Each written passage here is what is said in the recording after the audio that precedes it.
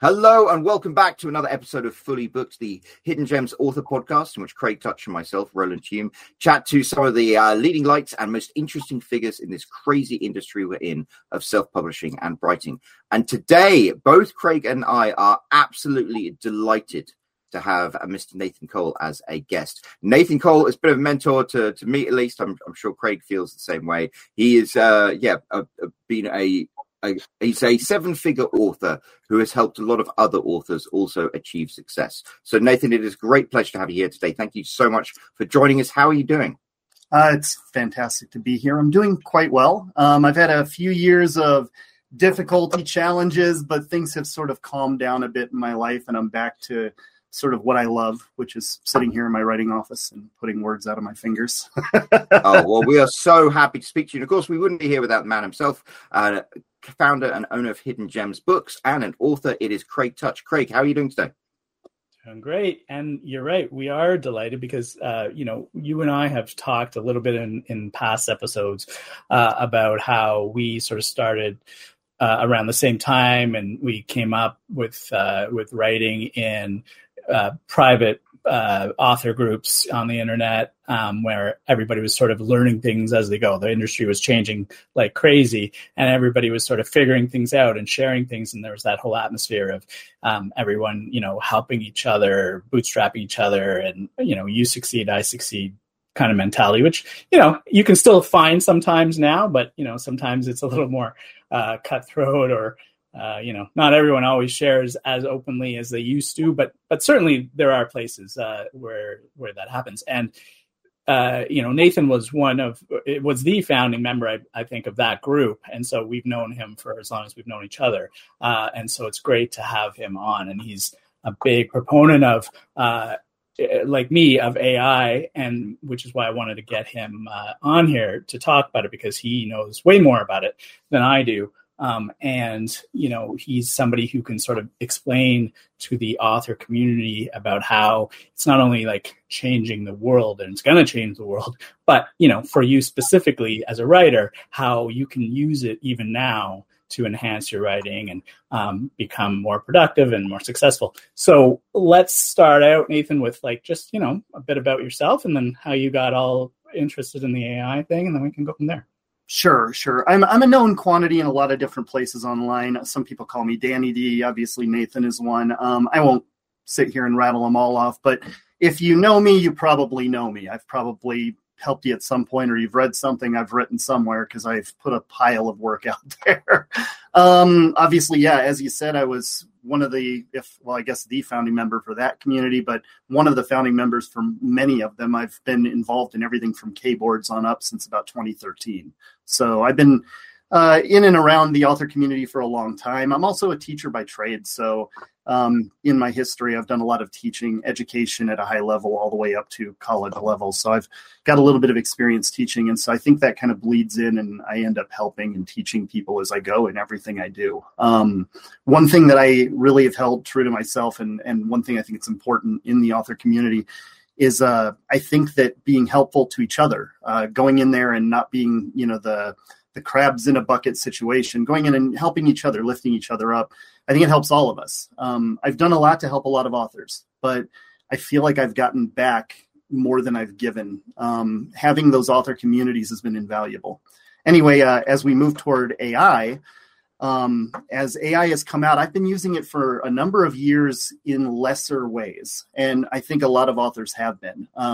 If you've ever used Grammarly, Pro Writing Aid, Hemingway, something like that years ago, you used AI just in a smaller way. And those have actually been expanding over time. If you've used Grammarly lately in a professional way, that thing can replace entire paragraphs. And so we start going from small edits to bigger and bigger editing capabilities of these old AI tools. And then more recently, a couple of years ago, we had a paper come out that was called Attention is All You Need. It came out in 2017, and Google had released some information about these transformer tools, these abilities to make words appear on the page. And since that moment, they've been coming out with more and more complex tools. GPT-2 a few years ago, I think 2019, and then GPT-3 more recently. That was the GPT-3 playground. There are a few tools built around it. And some Obviously, open source AIs have come out since, like I want to say GPT-J, Luther made one, 20B Neo X is another big one. And then finally, we come to more recently, back on the very end of November, beginning of December, OpenAI released something called ChatGPT. And it's a 3.5 version of GPT, the program that is doing this sort of AI writing. And it's different on a level I'm going to have a hard time even wrapping into such a short episode. It is emergently powerful. It's capable of doing things that previous AI couldn't. And I think personally, it's probably going to be one of the most important tools for authors to improve their work, to get their work out, to take their thoughts, their ideas, and turn them into novels and stories. Yeah, I mean, so first of all, GPT, you're talking about it in terms of, it's like the underlying engine almost, right, behind all this stuff. So, a lot of us, myself included, weren't really aware of all that stuff prior to ChatGPT. It's kind of like, I think for me, and I probably imagine for a lot of people, it was almost like we went to bed one day and, thought, if we were giving it any thought, I'll probably never see AI at the level that we see on TV in my lifetime. Maybe when I'm old, it'll be starting to get there, but probably not in any significant way. And then we woke up and people were talking about ChatGPT, and we went on there and we're like, wait a second, it's already here. Like it was like almost an overnight thing. And that for most people, I think, was the first time they even heard about GPT. In fact, I just thought it was ChatGPT was, the people who made OpenAI, which of course one of the founders is Elon Musk, because he's involved in everything that changes the world. We sort of thought that was just part of their thing. And it wasn't until like I went on and started like researching it myself that I realized, no, GPT is this whole thing. Like the transformer object that Google created that you referenced before is the T in GPT, right? I don't even remember what the G and P stand for, so you can probably tell us. But yeah, it's this engine that's been building and building, and they're coming out with version 4 soon as well, which is going to go even further, right? So I agree. This is so transformative, and it's going to change so many things, and I don't think people really realize it yet, just how big this is. Yeah. So it's generated generative pre-trained transformer. That's what it is. So generative pre-trained transformer. Generative, obviously, it's generating text. Pre-trained, meaning it was trained on a corpus of data from the past, and it is here now, but it is not actively training. Although I will point out that newer models are starting to actively train on top of what is there already. To kind of give you a real basic understanding, so you understand it without going into like crazy detail here, they took information from the internet like text, and they fed it through a model, an algorithm that looks for likelihood of the next piece of text. On a real basic level, that's like when you're typing on your phone and it suggests the next word. The difference here is it can suggest the next 500 words. It can suggest a much longer period. And to understand kind of the real basics of how this works, and it's important that you do because it'll help you understand the rest of what we talk about. If you take the words like brown fox, what these programs do is they break that up into things almost like syllables. But the syllables that a tokenizer uses, that these programs use, are not syllables like we understand them in humanity. They might even go across words. So, for example, brown fox might have 2 tokens in the middle. Own space foe might be 1 token. 1 token might literally be OWN space FO. And you can see in brown fox, that's the interior portion of those 2 words. So now it looks at that and says, okay, own foe. What are the token that came before it? What's the token that should come after? And it's going to come up with a table, a list of 5 or 6 different options that are likely, and it's going to throw a die, and it's going to pick one of them. Now, the most likely one is going to have a higher percentage of choice. It's going to be more likely to be picked. The least likely one, less likely, but still could happen. You could roll that die and get a 3% chance and get one of those other words. And so by training this on enough data, they started to get a program in GPT-2, the original versions, that could do a pretty good job of giving you the next word and the next sentence. But what's happened is they realized as we train this on more and more data, we're getting more and more emergent capabilities. And by emergent, I mean things they didn't program into the model, and yet they can happen. They exist. The way I like to think about this is if you look at the wind blows around, it's fine. It's usually fairly safe. Sometimes it can do a little damage, but for the most part, it's fairly invisible. It's just blowing around out there. You can harness it. You can build a big windmill, but it's mostly just wind blowing around, not that crazy. And that's kind of what the early versions of GPT were. They were wind. I mean, you could play with them. You could get a sentence. You could harness them a little, but you couldn't get anything too crazy with it. And then the newer models are more like a tornado. And by that, I mean, it's still wind, but I think we can agree that a tornado is wildly different than wind. It's wind, but it's concentrated. It's almost malevolent. It's destructive. It has a voice. It's dangerous. It can move. It has a visual attribute, a defined shape. And so when you're talking about what these models are today, I almost feel like they're more than the sum of their parts. They can do things that they never intended them to do. Go ahead. Well, from what I recall, I read an article about it, and I think the whole idea, you can correct me if I'm wrong, but I think the whole idea of being able to ask it questions was not something they really thought of as something they were trying to do with it. It was more like, I forget what the original use was, or they were, it was something about how they were going to use it for writing tool, as a writing tool or whatever. But then they realized, hey, I could just ask it a question like I would ask Google, and like somehow it gives me the answer. Like it's not like they tried to make it into this thing that could answer your questions, but that was one of the emergent behaviors, or that it could do math. Like, I mean, you can get it to do math. You can get it to write poetry. They didn't think, hey, let's code this in. Here's how you write a poem. It understood that from learning everything. It gets crazier than that too, because what they wound up doing by training it on this, they trained it on a massive amount of data. And so they went out there and they bought data. They purchased data that they could use for this training, big corpus files. There are big companies out there that sell huge amounts of data. A lot of your open AIs that are out there, like Eleuther or GPT-J, those were actually trained on things like the Pile, a big giant corpus of data that's out there that you can freely download. Inside those data's a little bit of everything. I mean, conversations on the internet, fan fiction, you name it, it's in there, right? And when they did the training, that initial piece of data was huge. For ChatGPT, I think I heard that they trained that thing for 20-something days, nonstop, spent $50 million or something crazy. Forgive me if I'm not 100% right on that, but they spent a lot of money training it because the amount of data was huge. But the resulting file is actually very small. The percentage file could fit on like an SD or whatever, like a small drive, or even a little tiny micro SD card.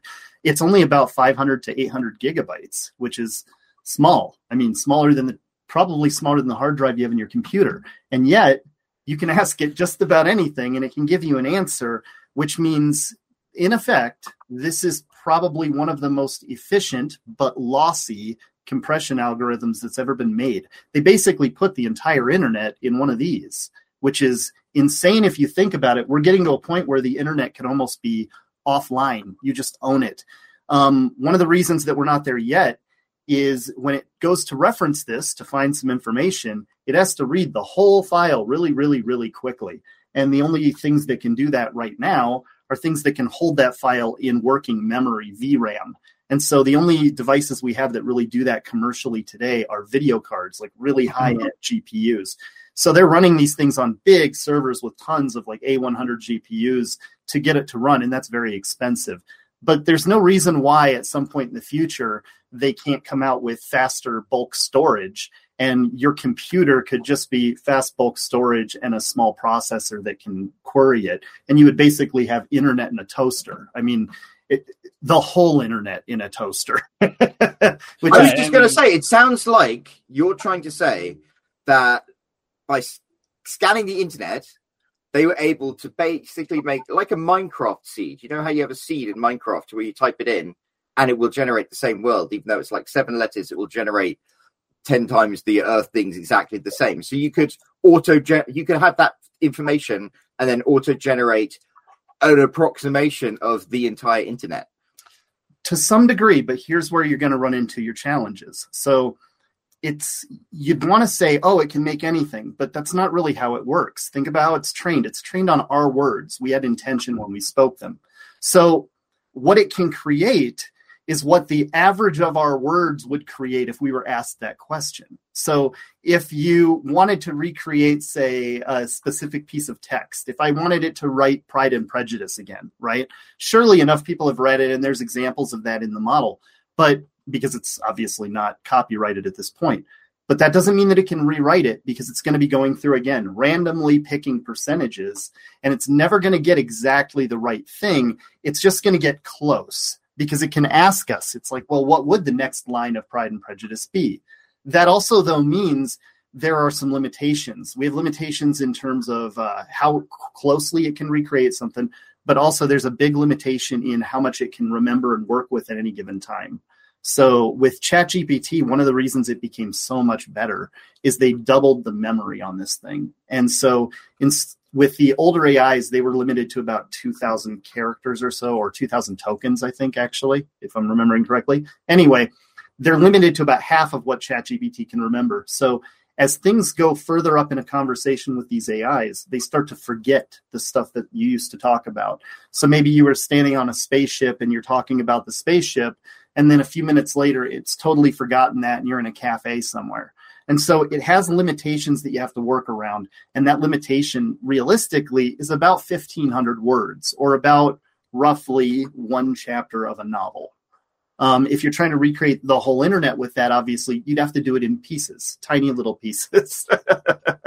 Well, I think you just got the magic thing about novels, chapters, stuff like that. Well, okay, so let's then shift a little bit then and talk about how this is going to help authors specifically. Like, since, if you can't do a whole novel, we're not going to sit down at this point and say, hey, write me the next Pride and Prejudice. Like you said, there's randomization, but listen, hey, infinite monkeys could do it. So I'm sure if we ran it enough times, we'd come up with it again, right? But if we were going to use it, then what would authors use it for? What is this game-changing thing here that's going to help them in which ways?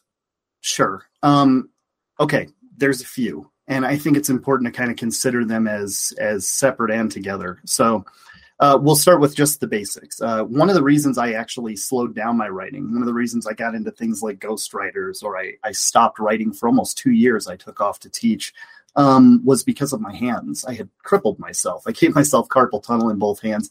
Writing for me was 2 wrist braces, copper compression gloves, sometimes speech, literally speech to text.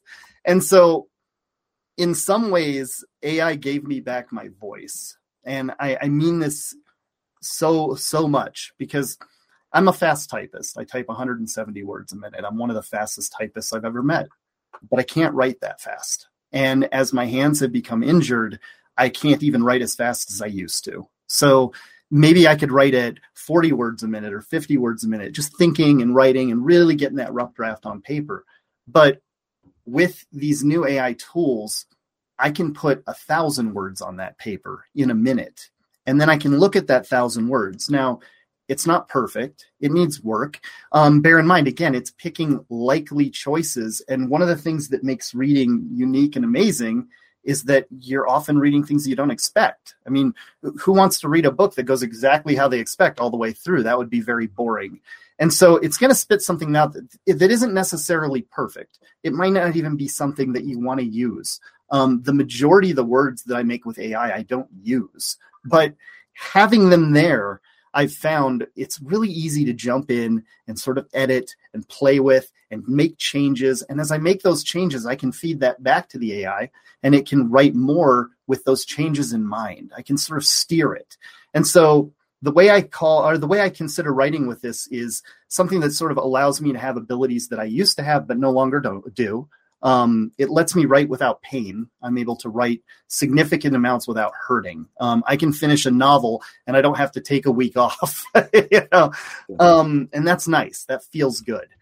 So I think that helps. It also helps with certain disabilities. Like my daughter has dyslexia, and I've helped her write papers with this, where she generated all the ideas. She came up with the content, but it helped her edit that content, improve upon it, build it out. It even critiqued her and gave her thoughts as a teacher would, telling her ways she could improve it. Because if you know how to prompt the AI, it can do anything that a human can do inside of a 1,500 word window. So you have to remember that as long as you can figure out a way to get it to work in that window, you can make it do it. It's very smart.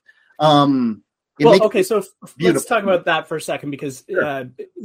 You're saying that you can get it to give you 1,000 words, but for somebody who's really green to all this, like, how would you do that? Now that gets into the idea of prompting. What is a prompt? So Sure. this is sort of what we're talking about in terms of how it can write for you, or it can do some writing for you in these smaller chunks, but how does it know what you want to write? How is it going to, sort of like write a chapter of your book if it doesn't know what your book's about? Or, what are we talking about here? Sure. So there's numerous ways you can do this.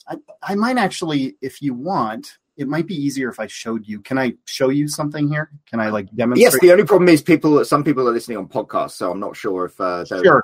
Well, I could also read it out. I think that might help. So I'll read it out to you. So basically, I want to show it to you and I'll read it out. If you're on YouTube, you'll be able to see it, but otherwise you can read with me. I will read quickly. So what I'm going to pull up here very briefly is a screen. Now, this is going to be one of the AI tools, and in this case, I'm trying to write with it. And in this case, I'm writing a sci-fi book about the Bellwether, a generation ship launched from Earth centuries ago, approaching a derelict alien vessel they've discovered floating in the depths of interstellar space. What I've done here is I've created a prompt. I've asked it for a scene. I say, scene, the Bellwether, a generation ship, yada, yada. I wrote that. Now I ask it to send back some response, and it sends back a response. And here in this case, if you look at the screen, if you're watching on YouTube, there's a section of text that is white. That white text is text the AI gave to me. So in this case, it said, "We have a visual," said Lieutenant Kesselman, one of the ship's 2 bridge officers. He turned and called over to another officer standing beside his chair. "Commander Becker." A moment later, a middle-aged man appeared. "It looked like this might be a warship, Lieutenant," he reported after a quick scan through external scanners. Now, in this case, I've given it very little backstory. I've only told it it's a generation ship, that it's approaching a derelict vessel. And it's sort of making some things up. It's like, okay, it might be a warship out there floating around. And I could choose to take that and accept that, or I could choose to change it. In this case, I left that paragraph intact, but I did want to kind of steer it again. And so as it stopped, I wrote the next line, which is in blue on this case, if you're watching. It says, "Is it human?" Commander Becker asks, staring out the viewport at the distant object. So in this case, I'm adding to what the AI said. I'm sort of following along. I'm playing with it. One of the things that I really consider that makes me love this sort of writing is it feels like I'm playing a game, like an old text-based video game.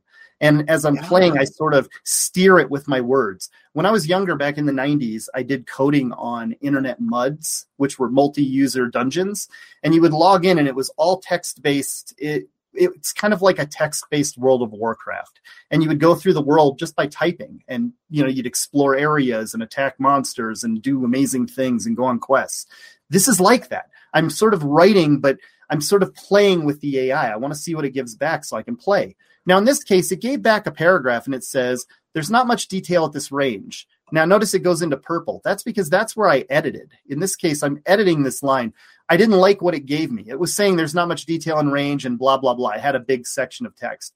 But I want something different. But those protrusions might be weapons or torpedo tubes. It's possible Earth launched more ships after we began our journey.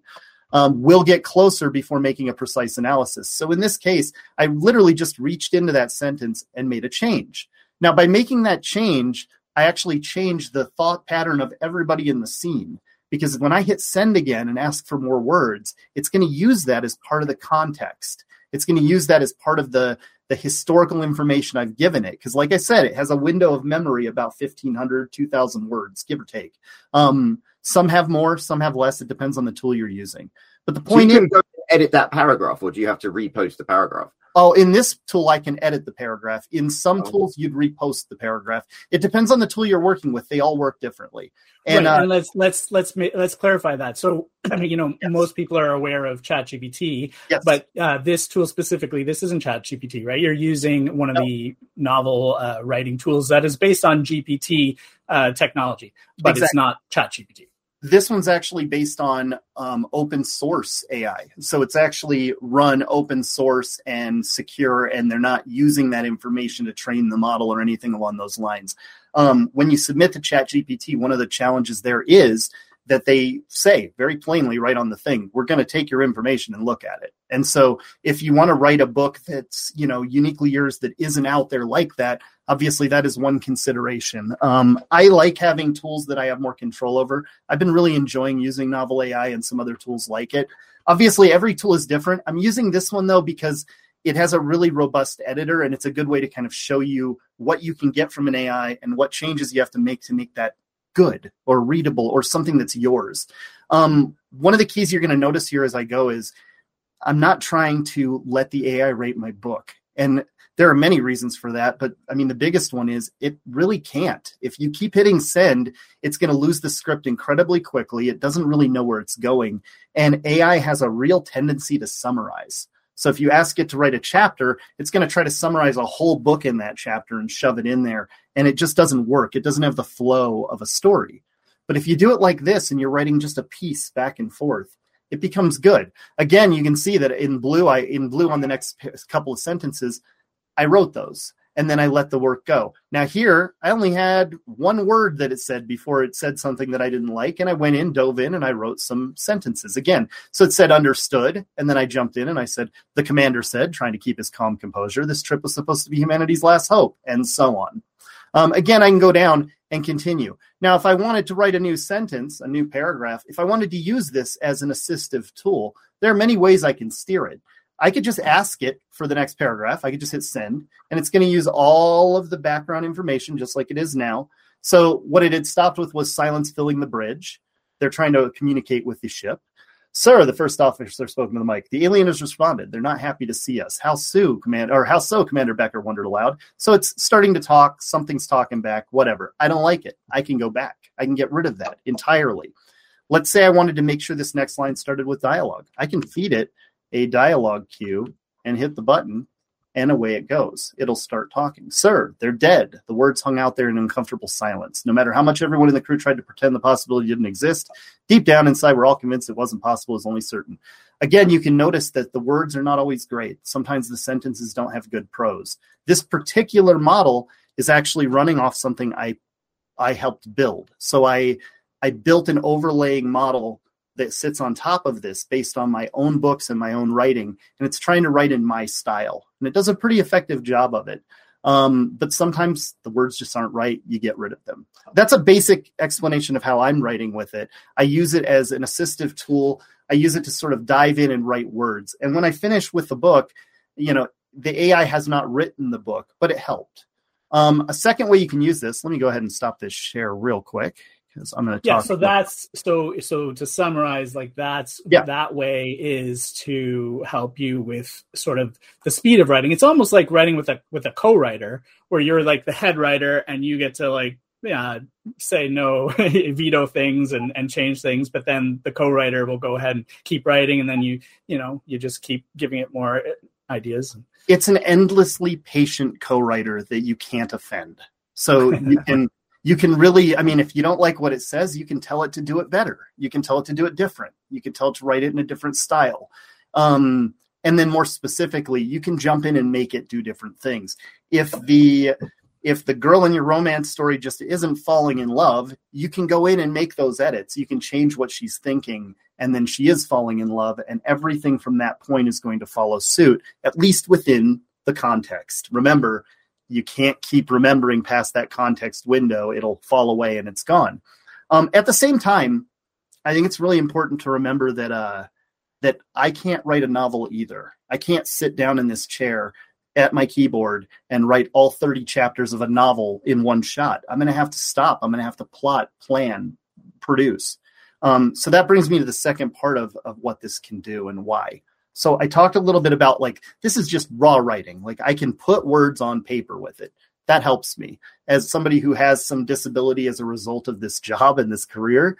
It gives me the ability to have my voice back. I can write just as fast as I ever could, maybe even a little bit faster, and I can put more work out as a result without pain. That's huge. But what about if you didn't want to use a single word of that? It could still be useful. You can be using this like a brainstorming tool. Tools like Pseudo-Write, ChatGPT, you can ask it for where that story is going to go. What would be a good plot hook here, a good next scene? And then you could take the information it gives you back, and it's sort of like a way to break past your own writer's block. You can be like, I love what that says. I'm gonna use something like that, but I'm gonna write it my way. And I find a lot of what I do in AI is not using AI to write. It's using AI so that I immediately know what not to write. I can have it give me a paragraph and I can say, no, that's not how this story goes. Let me get in here and I'm going to edit that and make that different. And so you might not even need to use a single word from this, but it could still just supercharge the speed of your generation, because you never have that moment where you just don't know, where you're sitting there going, how do I even start this chapter or this paragraph or this next line? Yeah, I mean, we talk sometimes about, a lot of authors have that sort of fear of the blank page, sit down and you're staring at the page and you don't know where to go, right? You type in this thing, give me a plot of a sci-fi novel on a starship with, a captain that's, going through a bad divorce or something. And then all of a sudden it's going to give you a big, long novel plot, point by point plot for your novel, and you can then go in and say, I like this, but I don't like this, change this, expand on this point, do this, make the first lieutenant a cowboy, and all of a sudden his dialogue turns into cowboy, or he starts talking about his ranch back home. Like, it's just it's really great for like you said, brainstorming all those different ideas and then picking and choosing, and like you said, it's not going to get offended if you say, I didn't like this part, redo this one. Chapter 3, he said this was going to happen. Instead, let's say this happens now, and now continue on, and it'll like replot out everything from that point, right? Yes. So yeah, it goes even deeper than that, because this, as I said, it has generative abilities. So because it's a completion model, knowing how to use it to sort of abuse the fact that it will complete what you're writing is extremely useful. For example, I was using Bing AI, which is actually built off of a slightly more advanced version of GPT. It's GPT-4. Bing's new chat mode, it's currently in it's in beta, but you can get in with signing up for their wait list. Anyway, their AI is still a little bit in its infancy. It starts to go nuts after you talk to it for a while. But initially, you can give it a command and tell it to build, say, a program or a world. And the example I always go back to is Zork. If you've ever played back in the early 80s, they came out with this program. It was a text-based role-playing game called Zork. And I was there, Gandalf. I was there 3,000 years ago. Yes, I was too. I know. I've got some gray. But Zork is cool because it was this text-based world. You're standing outside of a house. There's a mailbox. Open the mailbox. Pull out the envelope. Look at what it says. Go in the cave. You could do these things and type what you wanted to do. And as long as what you wanted to do was programmed in there, you could do it. But here's the crazy thing. I can tell Bing or ChatGPT that I want to play Zork, and it will produce a version of Zork that is not exactly the same, but it's really close. And it'll let me play the game. And I could type anything. I could be like, I want to pick up a grain of dirt and split the atoms, right? And it will tell me what happens next. It has never been programmed in there. It just exists because the people who are programmed in there, all of our thoughts that were collectively put on the internet, knows what the next scene of Zork would look like, or how they could imagine what it would look like. And so can the AI. So it can literally build entire programs. And this is extremely useful for authors. And when I say programs, I mean with no code. They can code too. You can ask it for Python code and it'll give it to you. But you don't even need code for this. You can tell it to build that app and it just exists. I was sitting in my bathtub trying to come up with a way to get better interactions between characters. I wanted to have conversations between me and my female character in my romance novel and make it a little bit more organic. So I'm sitting there thinking of how I could do it. And in 10 minutes, I had built a dating simulator in ChatGPT where I could decide I want to swipe left or right on people, pick the one I want, start dating them and talking with them. And next thing you know, I was building entire conversations for my characters just by sending text messages back and forth to an imaginary person. But no piece of the code I'm describing actually exists. It just looks at the model and says, what would the next screen look like, and shows it to me. Right now, this is in its infancy, but it's going to get pretty wild. I've already done experiments all the way up to video, where I'm producing video from text, and it's wild.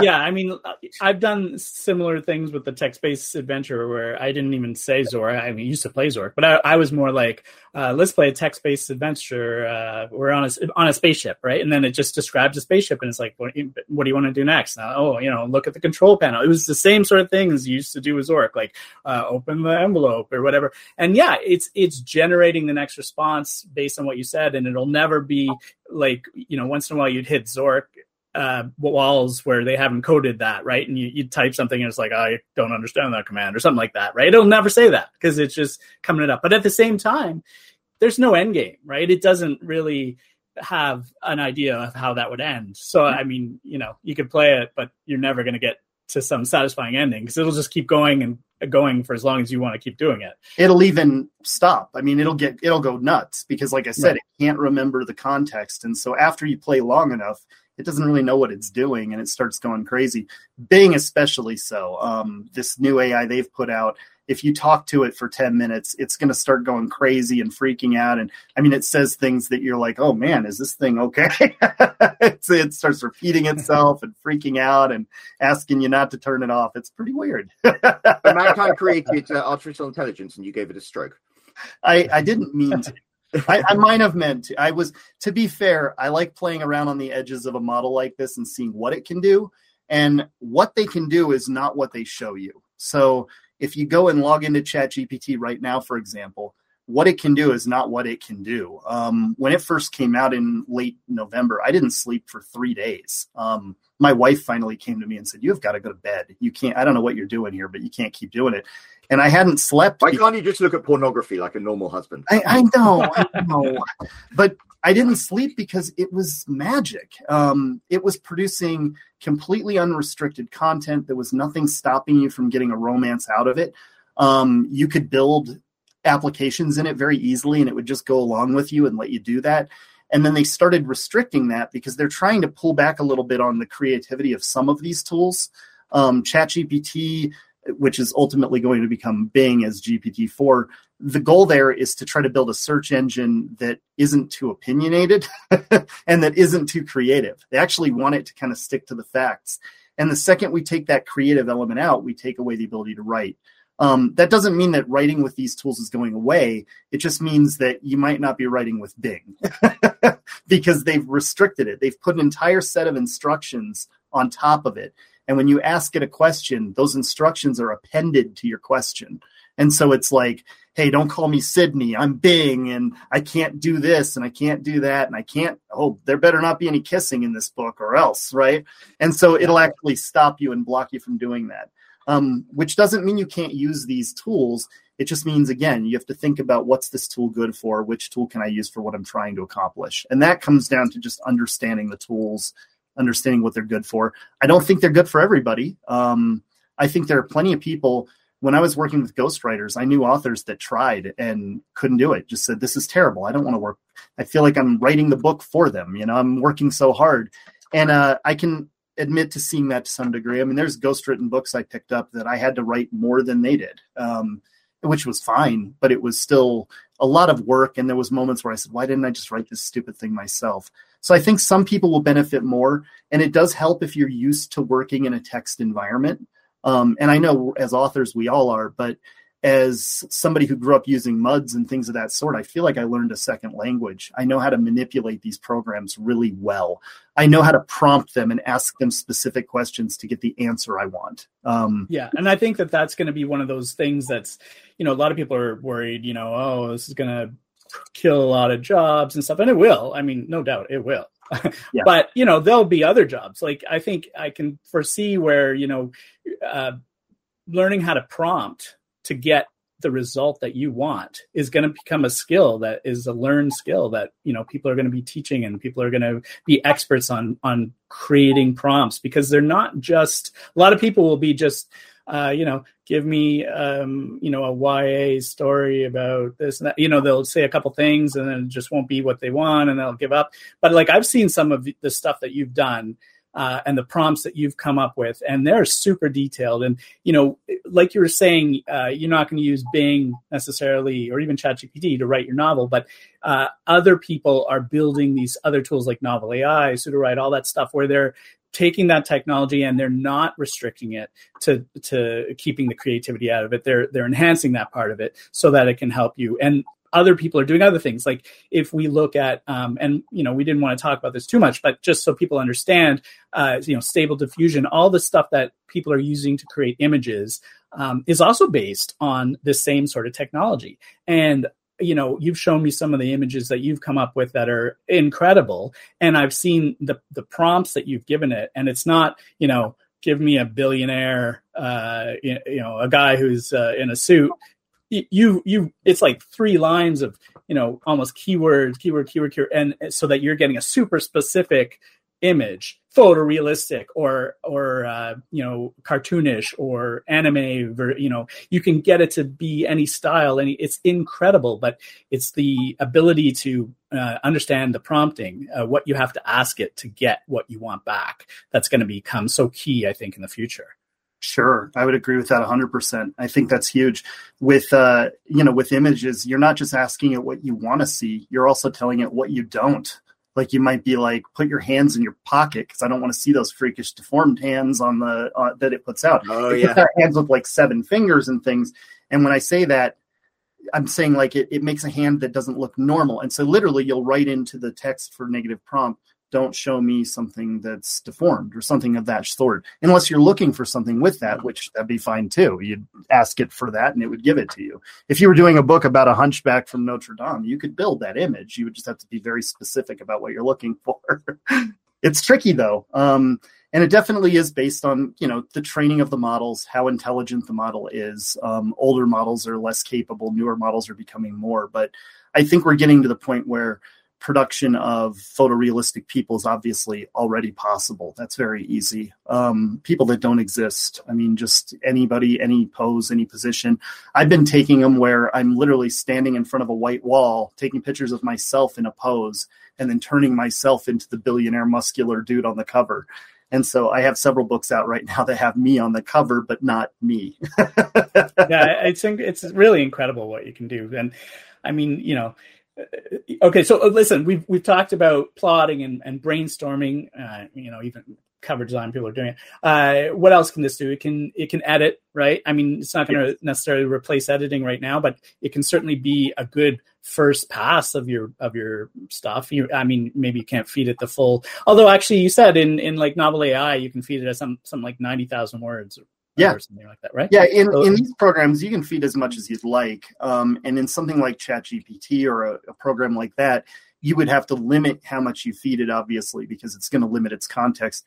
Even in these programs, though, even in programs that are built for this, it still has a context window, a small area that it can see and an area that it can't. So in that instance, if I fed it 90,000 words, it can't see all 90,000. That's not that useful. So more reasonably, you would ask it to edit a chapter or a piece of a chapter, depending on how much you have for that window. But you could do that for the entire book. You can sit there and edit piece by piece.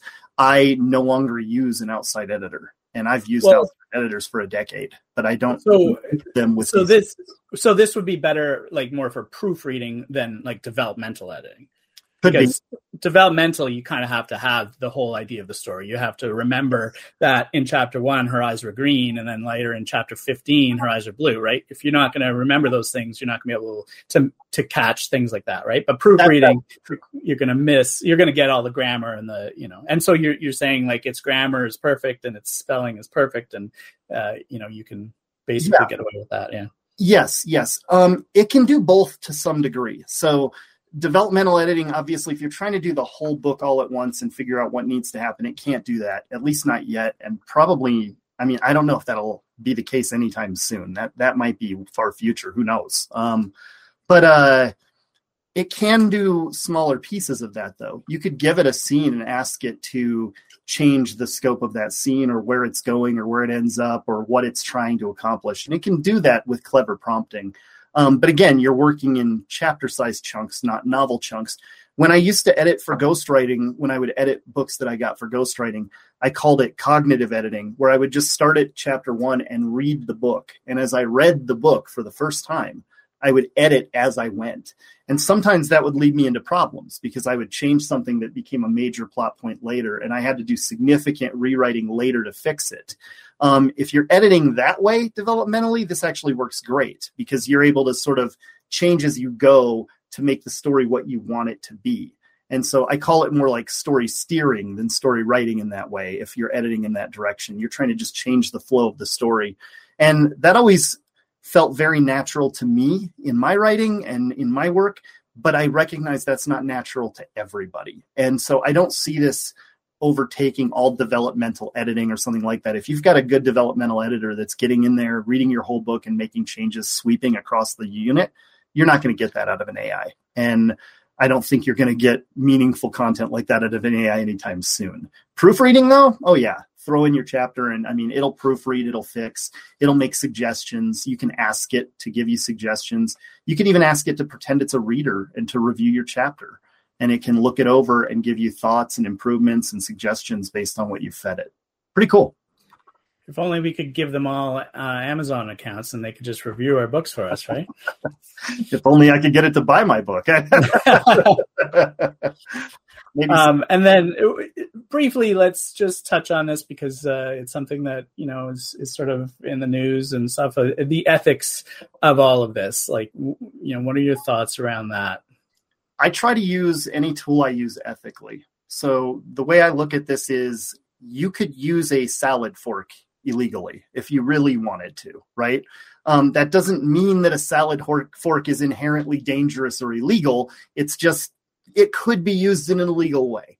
And these tools absolutely could be used in ways that are illicit, malicious, negative, bad for authors, bad for the community. If I sat here and I asked my writer to just keep writing and just kept clicking the button, it would spit something out that had some semblance of writing. It would look like writing. But when you went to read it, it would be constantly losing the script, going in weird directions. It wouldn't have a concise ending. It would keep summarizing in weird ways. Every chapter would end with and she knew this was going to be great forever. Or, it's going to have some weird concise ending at the end of the chapter. It's not going to sound right. And I won't lie to you, I've seen books like that out there. I know that there are going to be people that will put that kind of content out into the world. But I have the feeling that will likely be rejected by the readers, that sort of work is negative. It doesn't have any humanity in it. And I don't mean that to say we're somehow special. I mean that to say, I want to read a book that surprises and inspires me in interesting ways. And the AI can't write that book yet. Maybe someday, and we'll revisit that. But right now, you really need that human element. So when I look at it from an ethical standpoint, I try to be ethical with my tools. If I'm writing, I'm not going to let this thing write a whole novel. It can't. It needs help. And so I'm deeply involved. If I finish up a book, it might be half of the words, more than half of the words that I've physically typed in myself. And then even if you consider that and go, well, wait a second, half the words came from an AI. Well, yeah, but remember, I'm making edits in line, like in the middle of a paragraph, I might make a change that changes the way that she thinks. And so now I kind of know what's going to happen in the next sentence. And so when it spits it out, I'm like, yeah, that's what I was going to write, or close enough. Let me edit a couple words and we're on with the races. Again, as long as you have a really good prompt up front or good context, you can produce what you want out of it without having to write all of it.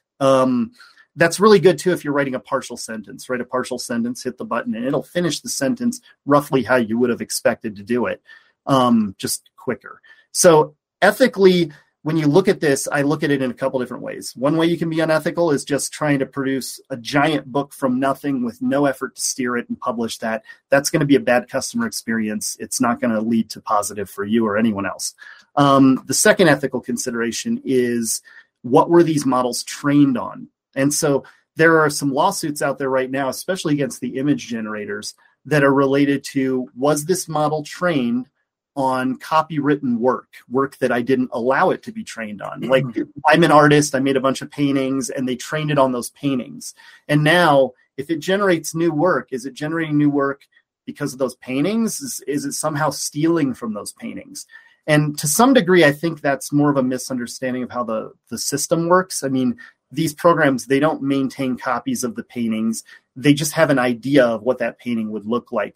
The trouble is, a lot of these apps were programmed with tags that included things like author names or signatures. So maybe I type in a specific artist and it can produce art that looks like that artist did it. It can do the same thing in terms of writing. If you're writing with one of these things and ask it to write like a famous author, it might have enough context to give you something similar. And as I said, because this is picking the most likely response, you might end up with content that sounds very similar. I mean, it might get close to plagiarism in that instance. If you're asking it to write a rabid dog out there that's going to attack some people in a Pinto in the style of Stephen King, it's going to try to write Cujo, right?